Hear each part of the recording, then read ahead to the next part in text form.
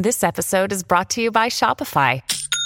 Forget the frustration of picking commerce platforms when you switch your business to Shopify, the global commerce platform that supercharges your selling wherever you sell. With Shopify, you'll harness the same intuitive features, trusted apps, and powerful analytics used by the world's leading brands. Sign up today for your $1 per month trial period at shopify.com/tech, all lowercase. That's shopify.com/tech.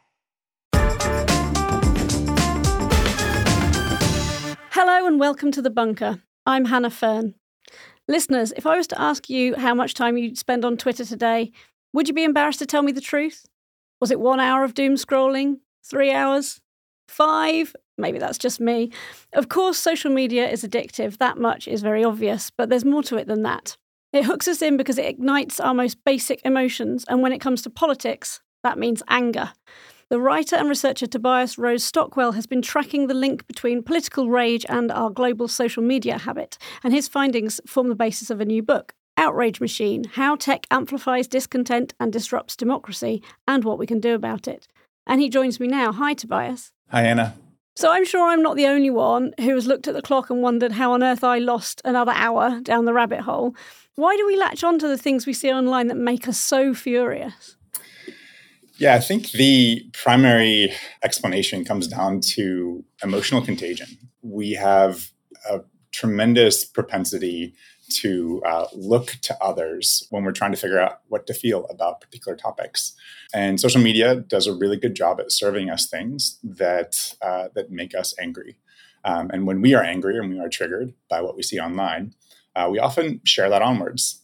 And the machinery and the design of social media is built in such a way that these emotions propagate outward on the network and give us all further triggers. How does that change how we then behave? So we forward these things on, we share them more widely, but how about our response as well? How does our behaviour switch when we see these kind of expressions of anger? I think it comes down to a level of threats, right? If we perceive a lot of threats in the wider world, which social media is very good at kind of giving us a whole new slew of potential threats, then it forces us to kind of shut down, put ourselves into a bunker, if you will, with our individual identity groups. We look to find safety in the communities that we hold dear, and we look to reinforce the ideals that we see threatened. Which I think you can see all the time with various declarations of identity and various declarations of anger that propagate along these networks. It sounds like a very evolutionary thing, this idea of safety and like protecting ourselves. Absolutely. Yeah, I mean, we come from evolutionary history of wandering around in small tribes. This in-group, out-group behavior is very much a part of what we see on social media. So is there one example of how this outrage machine, as you call it, operates? And what were the ramifications of that for people sharing online? Sure. I can use an example that is maybe a little bit less political because most of these moments of context collapse and outragification become extremely political very quickly by design. But a few years back, I'm sure you remember this, there was a dress that was very popular on the internet. Blue and black or white and gold. Exactly. And I think that this dress does a great job of explaining just how information goes viral online. That was a meme that was what you could call bistable. You look at it, and depending on the way your brain is wired, you see it as either blue and black or white and gold.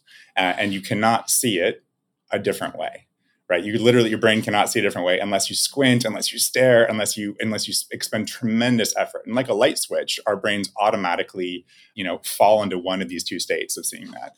And that's what a lot of these issues online that we see lacking context end up being, right? They end up being kind of this strange illusion, optical illusion, in which the way that it's presented, a political issue, for instance, becomes exceptionally certain, right? It's certain, but it's also ambiguous. And those particular type of issues tend to go extremely viral because we share them on. We're like, no, this is of course the way it is.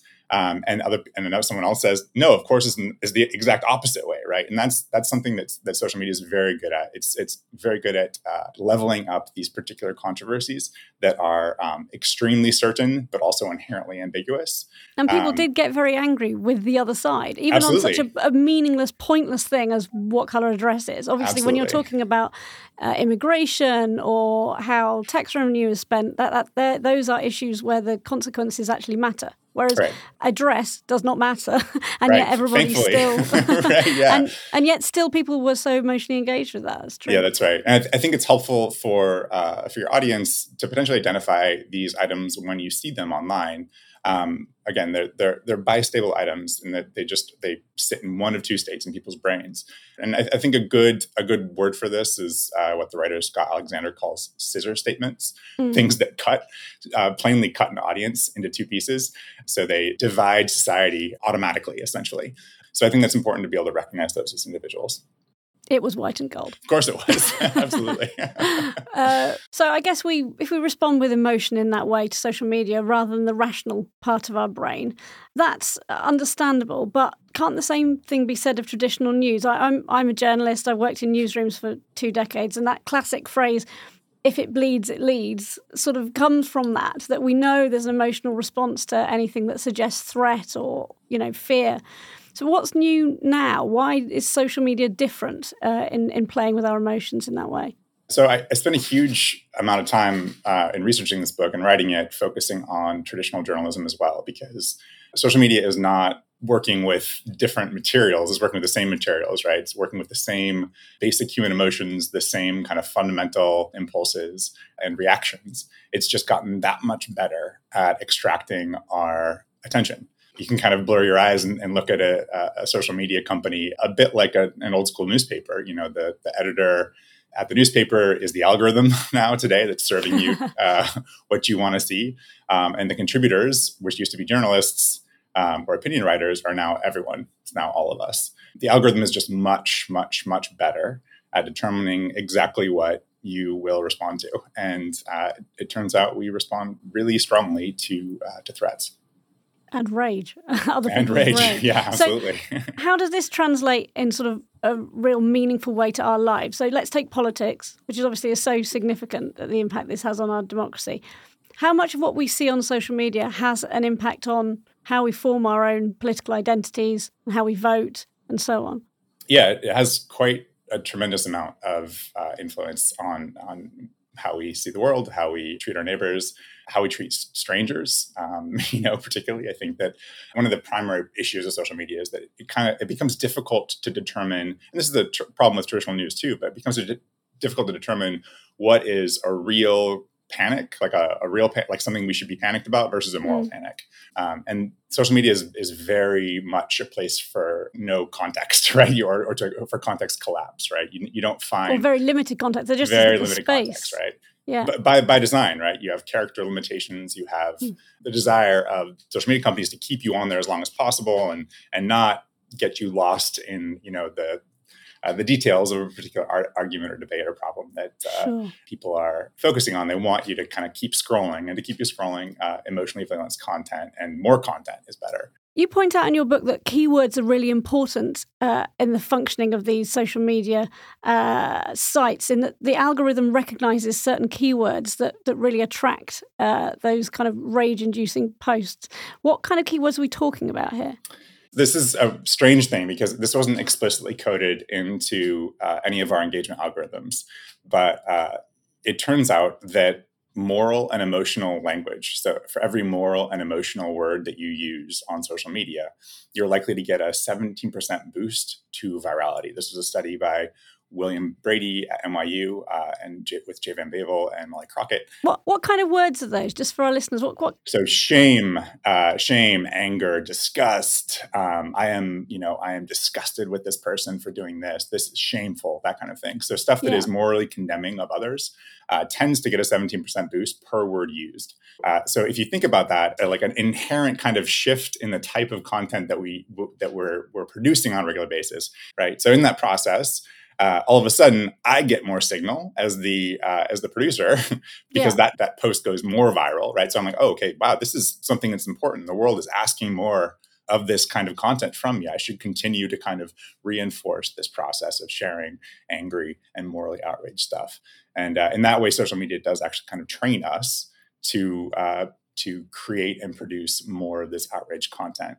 And do you think that the logical sort of extension of that is it makes us become more angry and outraged? That we're not just creating this stuff for engagement; it's actually how we feel. Absolutely, yeah. I do think that this is tilted the entirety of our social perception of the world towards a level of anger and threatening narratives.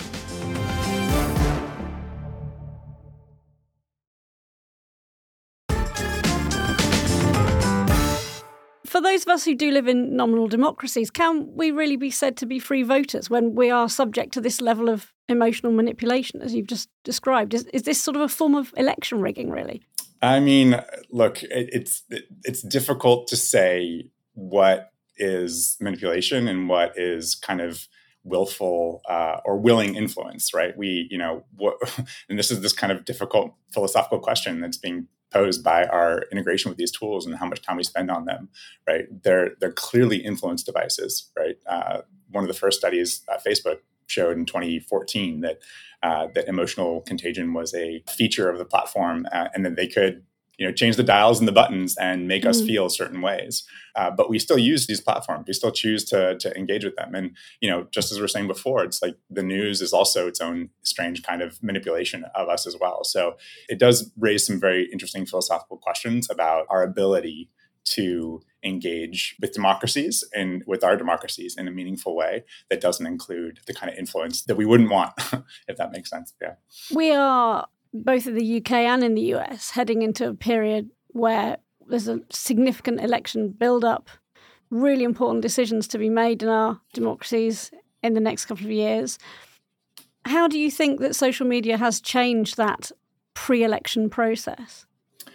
It certainly has made politicians more likely to try to appeal to their bases, right? I think that, these same dynamics of trying to amplify specific moral and emotional keywords can be found for politicians as well, right? And trying to appeal to their bases, trying to get a viral hit. In the United States, at least, one of the primary ways a politician will try to get ahead in a primary is to make a extreme viral video that appeals their base, and or do some extreme stunts on social media that get them that viral attention.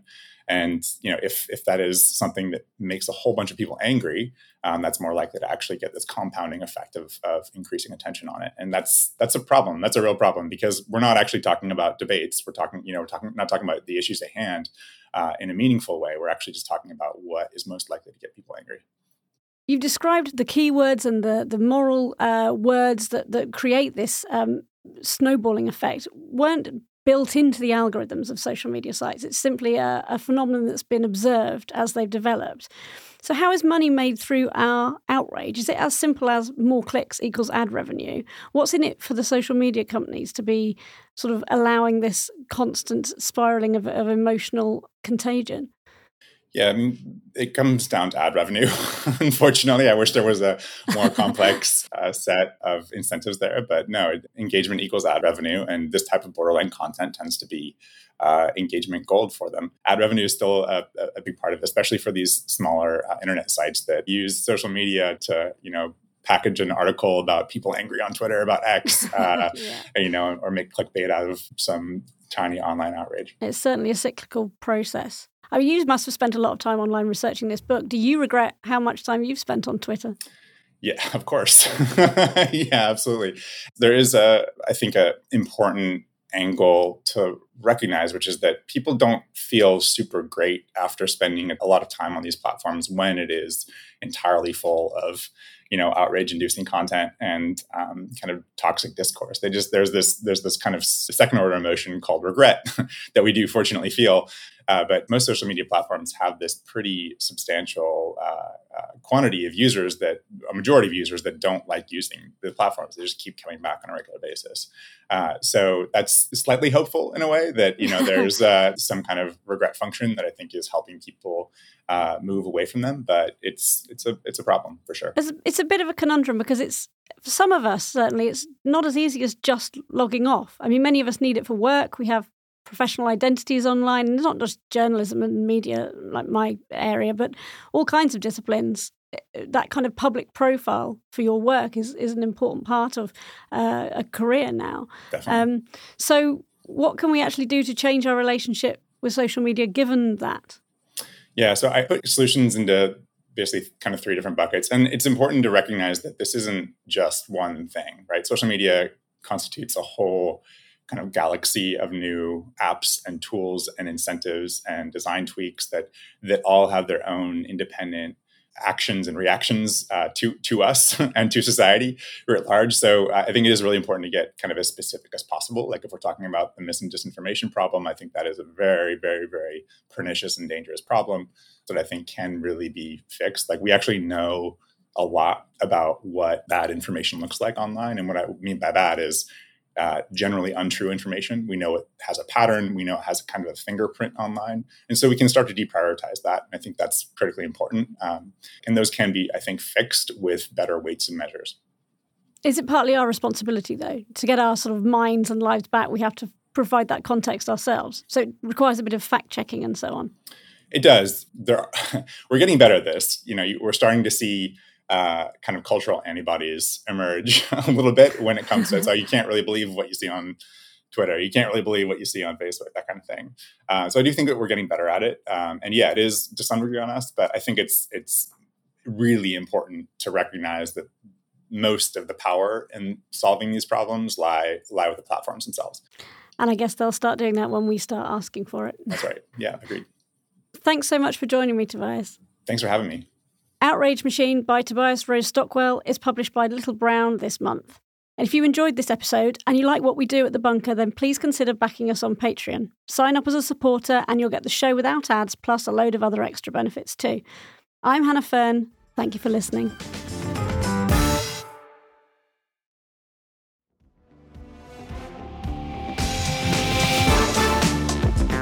The Bunker was presented by Hannah Fern. Audio production was by me, Robin Lebo. The producer was Chris Jones. Art by James Parrott. And our music was by Kenny Dickinson. Managing editor, Jacob Jarvis. Group editor, Andrew Harrison. And The Bunker is a Podmasters production.